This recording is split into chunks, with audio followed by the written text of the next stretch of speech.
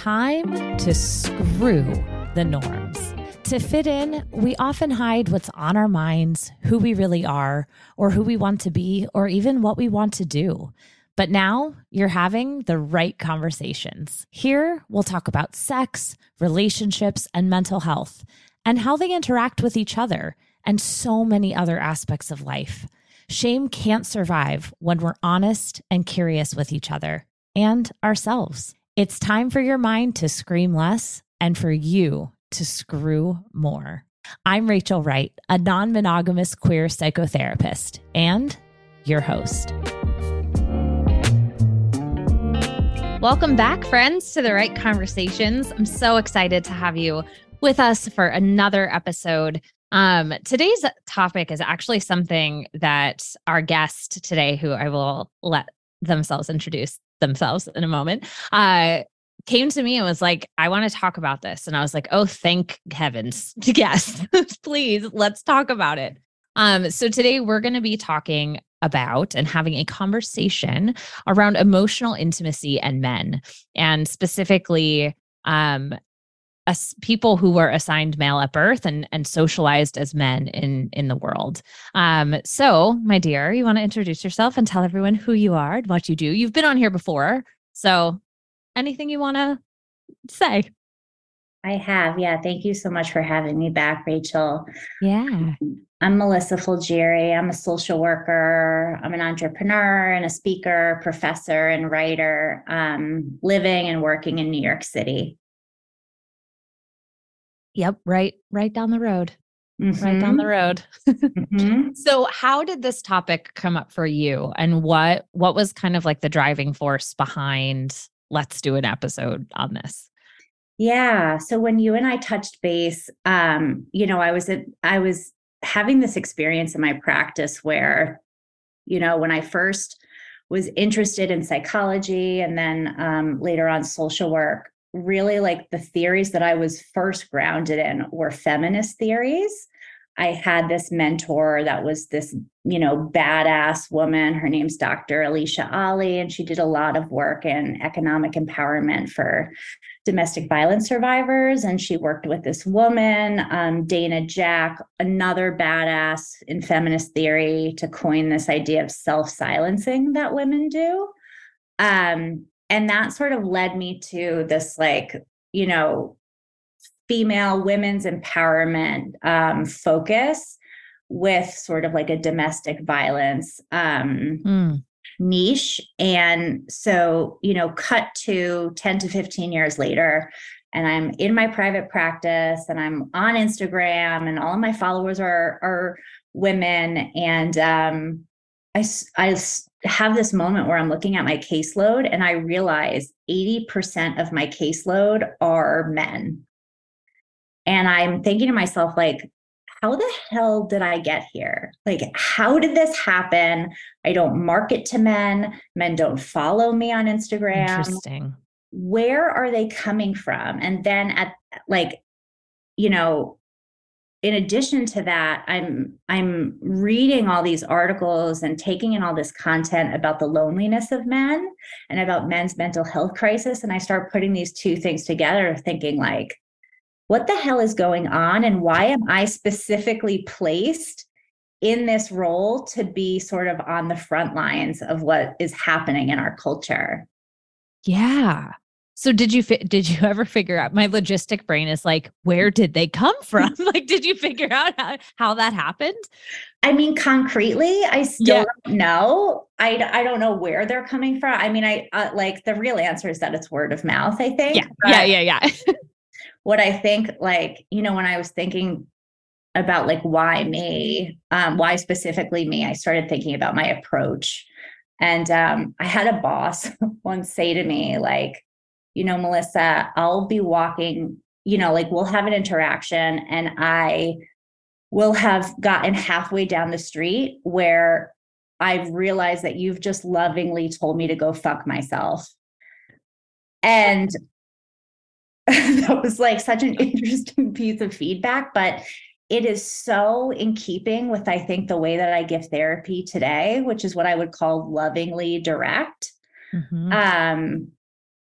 because, and I think there's something about, in the wake of Me Too, where, there was this big pendulum swing of holding men accountable. And then the aftermath of that was this real, not just a reckoning, but also like a terror of like, well, what can we do? How should we behave now? And all of these question marks. And I think we're sort of in this space in our culture right now that's like, we don't, none of us have the exact answers, but at least, there are people that are willing to have the conversation and really sit in that nuance. And that Yeah. nuance for me is always my happiest, most interesting space. Yeah.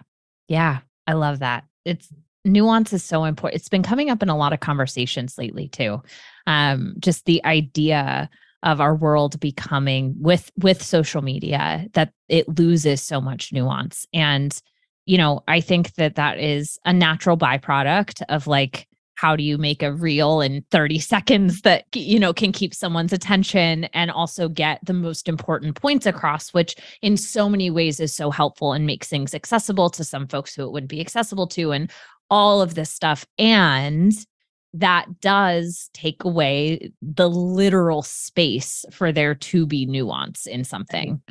Right. And, to be fair, like, you know, it's really difficult when you're in relation with someone else to constantly be compassionate and access the nuance when you're being harmed, Ooh, right? say more. So what I mean by that is like, I started realizing that these men were entrusting me in their internal emotional world because I could access the compassion and the nuance for them that their partners that were women couldn't. And then when I started working with their partners in them, it was like almost like I started to become the conduit or the translator of their internal world to be able to reflect it back to their partner, who was basically at their wits' end saying, like, I'm done, I'm tired, I can't hold this space for you anymore. Yeah. Um, and having me do that work, I think started to become really helpful. Yeah, I bet. I mean, you're a translator of sorts, right? And that shows up in so much of couples work and dyad work in different ways. But this specifically, what have you been seeing and finding in terms of this internal emotional experience and perhaps the loneliness piece and emotional intimacy stuff relates here? Yeah. Yeah, I think for one, it's a lack of self-awareness. Like, I think it's sometimes I think I can go to a place of superiority because of our work where we're so self-aware because we're therapists. But like, I just want to preface this by saying, like, I was in my own therapy 2 days ago and just learned something very core about my personality where I was like, that's so interesting that I do that and have done that my whole life. Like, Yep, welcome. same. Yeah, So, only yeah. 20 years in. Yeah, yeah, Um, exactly. so like I am certainly not like, better than anyone in this space, but I say that to say self-awareness is such a practice and it's such a muscle that you have to want to lean in towards. Hmm. And what I see for a lot of men is they're not leaning in always towards the self-awareness, except for these men that are coming in through my door. And I mean, you'll be shocked to hear that like some of their presenting problems are saying to me, I want to work on my white male entitlement. I want to treat myself better because I realize that when I don't treat myself well, I treat the women in my life really poorly. Like Wow. it's like if there's such a concept of being like professionally horny by a presenting problem,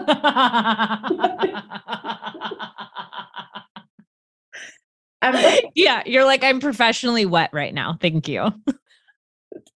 right. I'm like, that's arousing. That like, Yeah. Yes. right. So Uh, I started realizing like, holy shit, this is possible. And you have to want to pick up that phone call and do the work. And what I know about the world that we're living in, which is like another topic for another day, is that people are lonelier and more isolated than they've ever been.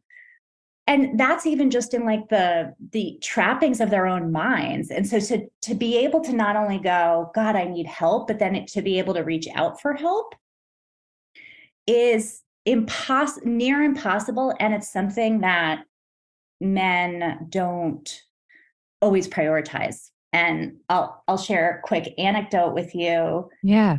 I was on the phone with like a literary agent, a book agent, and I was talking to her about wanting to write this book about my experiences with men. And I sent her this proposal, and she's like, Melissa, this book needs to be written, but I have to tell you, men don't read self-help books. So there's going to be no return on investment. Like, this book in this way can't get made. So you have to think about another way. Whoa. Whoa. That's fascinating. Yeah. And like, that's exactly what I'm saying, right? Is like, Yeah. it's so easy to not turn towards your own struggles, and so much easier to turn away, to shut down. And if you're not taught the emotional literacy that people who are socialized as women get taught, right? Like, I learned how to label my feelings, and I learned how to understand my feelings by reflecting it to my girlfriends my whole entire life, right? Like, Mhm. they were jealous. I feel that way sometimes too. They felt angry. I feel that way sometimes too. And Yeah. when I know about so many men friendships is that they're not intimate. They're activity based. They're Mm. surface. And that's why I've been noticing that so many men that I work with prefer the company of women, because they feel like they can be themselves as opposed to this peacocky, Mhm. like, I guess we have to only operate on this one frequency that doesn't actually get into the heart of how the hell are you doing? How are you actually doing? So how okay, wow, I have so many questions for you. They all just flooded into my head. Tell me every single one of I them. know. I'm like, can I write them all down? No, I can't write fast enough. Okay. So let's start here. If a cis man is listening to this episode, Mm-hmm. what is something that let's say this person listening hasn't done any amount of work to even be able to notice that there is an opportunity for the work? Mm-hmm. Where would you encourage that person to start? With an acknowledgement of where they are, and that it's not their fault. Can you say more about why it's not their fault? Because I also think that that will be helpful to their partners, whether that is whatever gender their partner is. Yeah. What I know about men, the cis men, and I work with, again, the people who have come through my office that I'm speaking about are primarily cis men, or folks that were raised or socialized as men. I the theme that I see time and time again is this difficulty to ask for help. And I think it's primarily because of a lack of emotional literacy around like what um what's allowed as a man, right? Like, men are really only allowed to show, they're definitely allowed to show anger, that's for sure. Mhm. Some of the other feelings, shame, guilt, worry, it's interesting. I'll say to men a lot, like, you sound worried or you sound afraid. And they'll always, always, always say, no, I'm not afraid. Mm. And they're describing fear to me, Right. but that is such a hard emotion to co-sign to, seemingly as a man, that like, I am not afraid. I'm just blah, blah, blah. And I think that's the first barrier, because if you can't access the fact that you're worried or that you're afraid, then you can't access help, because you'd have to acknowledge that you're afraid. Right. Right. It reminds me of, there was most people listening know I watched The Bachelor and Bachelorette, and So many therapists do, by the way. yeah, I have found that it's very interesting. Yeah, we can talk about that more later. The amount of therapists that have written me about Love is Blind, this past season of Love is Blind, I'm like, yeah, this is fascinating. I think we're just all like, it's both not work and whatever. It's a whole other thing. So there was this like in the moment interview, which is for people who don't know reality TV, that's kind of when like the person on the show is talking to a producer, but the producer is off camera. And so what you see is like a background and like this person just like talking. And, you know, the producer will ask a question, and then the person responds to the question in a full sentence. So it just sounds like it's coming from them. So like, oh, when I walked into the room, I blah, blah, blah, blah, blah, blah, blah. And the question was like, what did you think and feel when you walked into the room? So in the moment interview, it was with a guy, and he was like, he was so angry. I mean, so angry. He was so lit up. And he's like, you know, I'm not an emotional person. And I had to pause the recording, and I just started laughing to myself, and not because I wasn't laughing at this person. I was laughing because of the way that men are socialized to believe that like anger is not an emotion. Yep. Like all of the other ones, like anxiety, fear, sadness, all of these things that are socially considered for many men growing up as like quote unquote weak things to feel and experience. But this person was exhibiting like giant emotion while saying the words, I'm just not an emotional person. I can't tell you how often that happens in couples therapy. Like where, you know, if I'm working with a cis het couple, often the man will say to me, well, I'm more rational and she's more the emotional one. And I'll say, actually, you both have emotions. Consider that she might feel more comfortable expressing her emotions, and you might feel more comfortable internalizing your emotions. When you reflect that, what kind of response do you typically get? It's a spectrum of shock to like to confusion to no, I don't think that's true. Like it's a mixed bag, you know. Again, it totally depends on like how deep is someone willing to really meet themselves and really access this idea that like it's the same premise of like when you're in relationship therapy and you go, no, this isn't about right or wrong.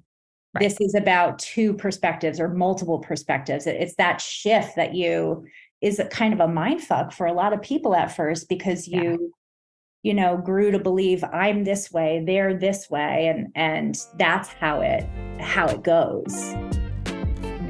The Honey Pot is more than the products in your bathroom cabinet. It's embracing that time of the month. It's staying balanced through the ups and downs, good sex and bad sex. It's exploring, it's learning, it's plant-derived.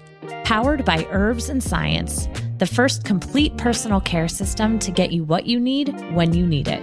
Check out the Honey Pot at Target, Walmart, Walgreens, and on thehoneypot.co. You can enter code Rachel20, that's RACHEL20, for 20% off your first Honey Pot order on thehoneypot.co. So what have you seen in your practice as some of the benefits for these cis men who are leaning in to the work? Yeah, I mean, I started writing this piece that I'm going to call Happy Wife, Happy Life, because I think that I think that has ruined a lot of people. Yeah, I hate that expression so much. It's so messed up. And the reason why I want to talk about that expression is that I think a lot of us and a lot of men specifically were sold this idea of like, if I just keep my partner happy, I will have a happy life. Mm-hmm. And what ends up happening is they end up divorcing themselves from their actual internal experience and therefore their actual needs, because they think, let me just conflict avoid, make my partner happy, and that will somehow result in happiness for me. And it's not working. And neither person are happy if we're talking about a dyad relationship, Mm-hmm. which is what I'm seeing most often in my practice is, I'm noticing that women are, they lean out by being deferential, which is certainly something that I've struggled with, where it's like, I just want to be the cool, chill, easy girl who doesn't have the needs. And so that's how I lean out, right? Whereas men, I think, often lean out by being agreeable. And so what's happening is you're like, two people are leaning out and not even authentically connecting around what they actually want.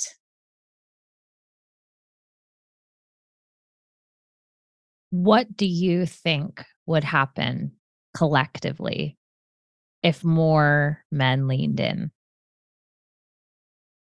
I know what happens collectively, a shit ton more conflict. And that's what I'll say to them. Like, I had a family therapist once teach me, call this tool making problems relational. And that's what I noticed that the men in my practice so often are struggling with is because they're struggling to label their emotions and then they're struggling to ask for help.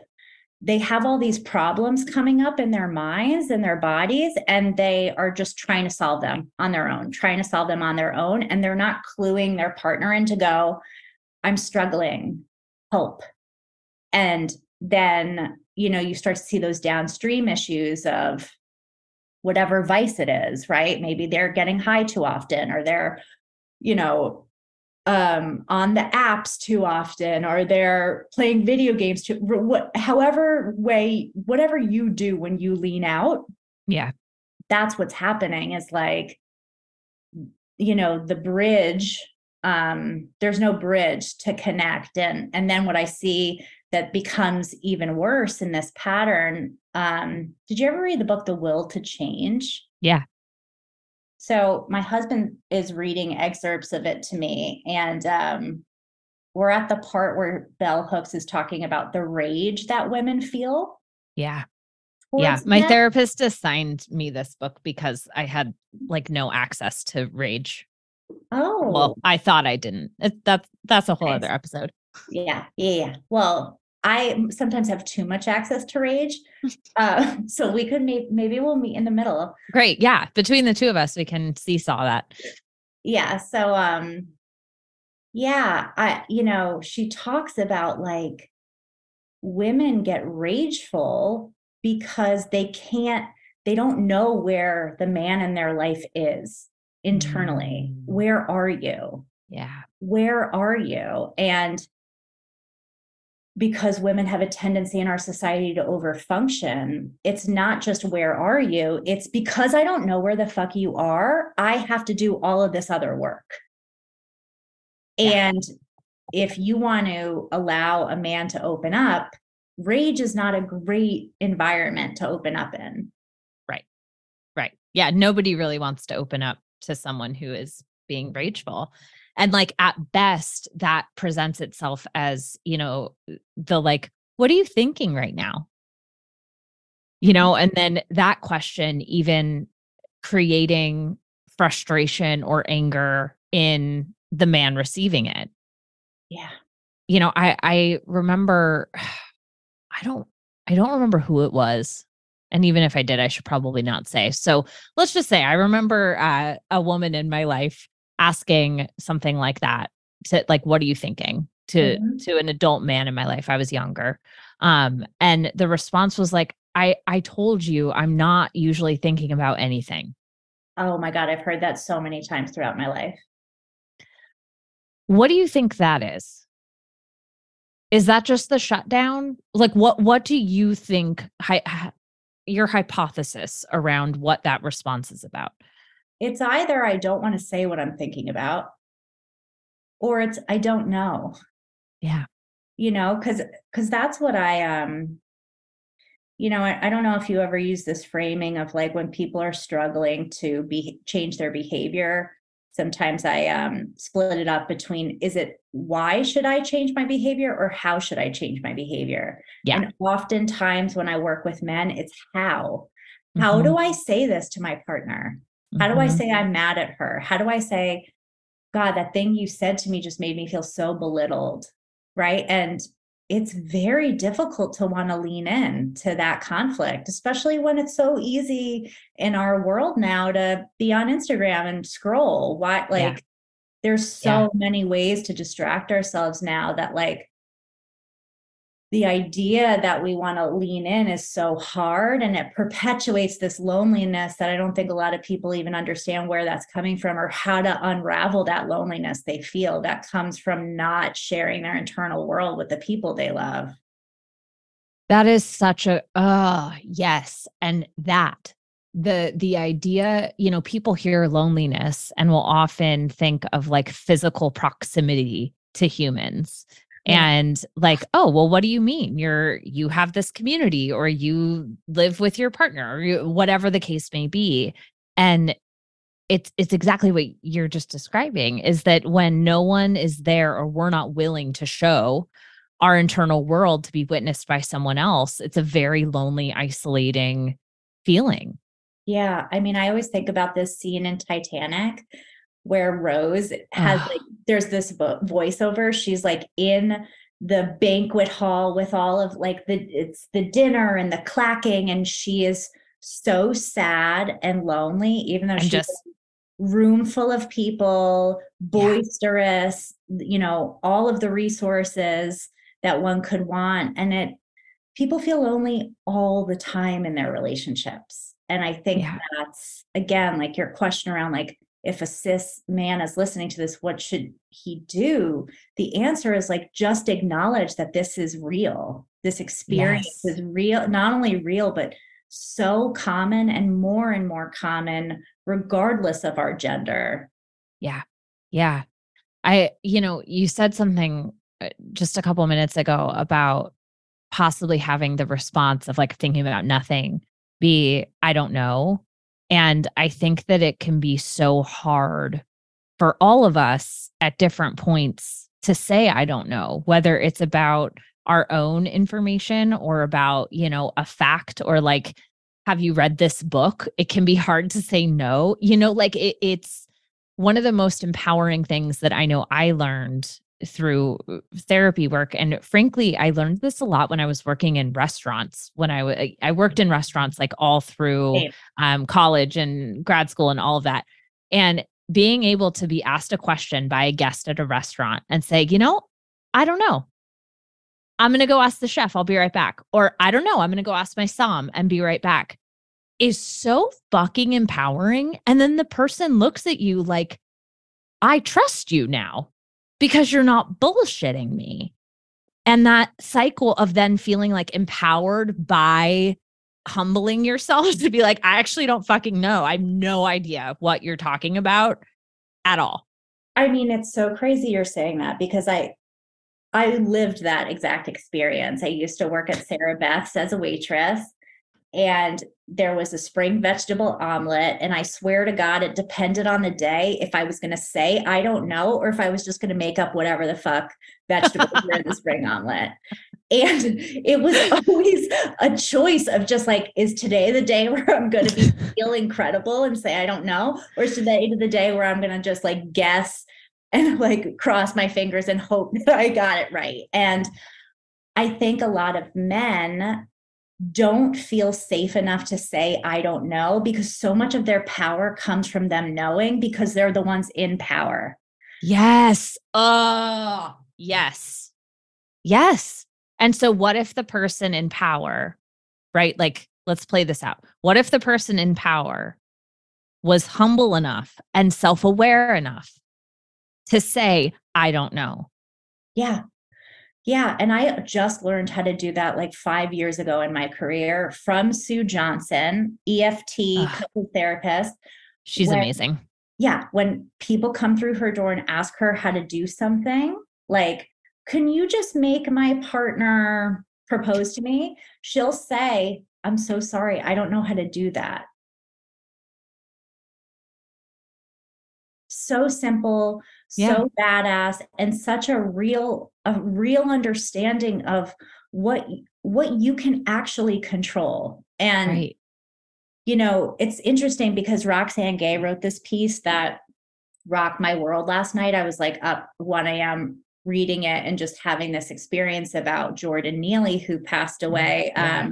was killed on the subway earlier this week by a Marine who put him in a chokehold. And she writes this question in the Times where she says, "Why are men so afraid?" And Mm. my answer to that is, I think they're afraid when they feel powerless. And I think that's where you start to see harm happen. Well, feeling out of control is scary for people who have had perceived control. Yeah. Yeah. And whether that control is truly real or perceived, it's scary. Yeah. Yeah. And so, I think like you want to talk about powerlessness, feeling cut off from your emotions is powerlessness. Because if you don't know what you're feeling, you're just acting erratically. And you know, I see that all the time with men where they'll come to me and they have just committed a huge transgression, Mhm. and they'll say to me like, I think I'm okay though. I'm not going to do that again. And I'll have to go, no, let's go back there and really talk through what was happening for you when you did that. And they don't want to. They don't want to go into that shame and that guilt and Yeah. that pain. Because who does? Who wants to look at their worst behavior? Right. But that's really the way that we increase accountability around what we're bringing to the party. And it's how we evolve. Hmm. I'm it like without being able to look at that. This is so I really hope that no matter what your gender is as you're listening to this, that A, you can take something from it, and B, perhaps share this with someone in your life. Um, One of the things that I know Melissa and I are both really passionate about is making these like therapeutic and more like psychological, like heady concepts a bit more tactical and like easier to understand and share and say, hey, I listened to this podcast and I learned blah, blah, blah, blah, blah. And I learned that I didn't know blah, blah, blah, blah, blah, and whatever that thing is. Right. And so I hope that there are things that from this conversation you can take away, and there's so much more that I want to get into, and perhaps we'll just have to do another episode because this could go on for a long time. Truly, truly. Yeah. No, So it's it, important. if you wanted to leave everyone with something today to walk away with, which I know is very hard after all of that, what would it be? I think it's allow yourself to feel what you feel and don't judge yourself for not knowing what those feelings are. That's the first place to start. And that's a muscle. That's not a death sentence. You can and do get better. You just have to be able to lean into that work. Thank you for that.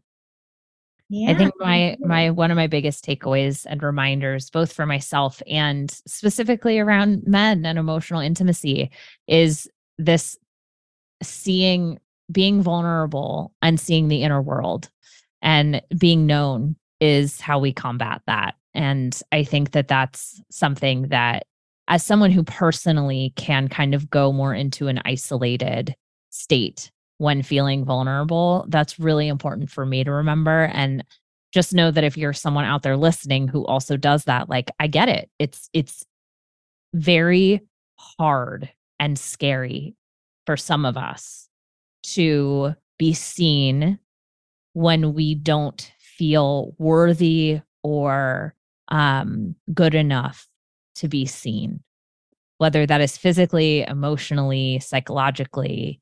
It's hard. Yeah. it's a risk. I mean, you and me both, honey. I'm Yeah. in the same way, and it only gets harder and more judgmental when you're a therapist because you're supposed Yep. to be good at that. And so Yep. there's a whole other layer of like, bitch, you can't figure Yeah. this out. Like you teach this, Yes. that's me saying that to myself. Right. So Oh, yeah. I'm with you. I'm with you. We have to all be able to take that risk because that's where the greatest rewards are. Yes. Amen. Ugh. Well, I will put all of your contact info in the show notes. Yeah. But for anybody listening and not accessing show notes, where can they find you? They can find me on Instagram, which is my first and last name, LLC. So at Melissa Fulgieri, LLC. They can find me on my website, which is just my first and last name.com. I'm taking on one client. So anyone listening that wants to get in on that, reach out to me via email, which you can find on my Instagram, and stay tuned for other fun projects. I'm going to start writing a monthly column for Byline. So that's coming through in June. So you can read more of my writing there. Awesome. Awesome. Thank you so, so much for this. And thank you for bringing this topic to me. And this is great. Thank you, Rachel. Good to talk with you. That's all for today, you sexy folks. What questions came to mind as you were listening? Continue the conversation with me over on Instagram at @the_right_Rachel. And don't forget, please leave a rating and a review so that we can continue erasing shame and stigma together.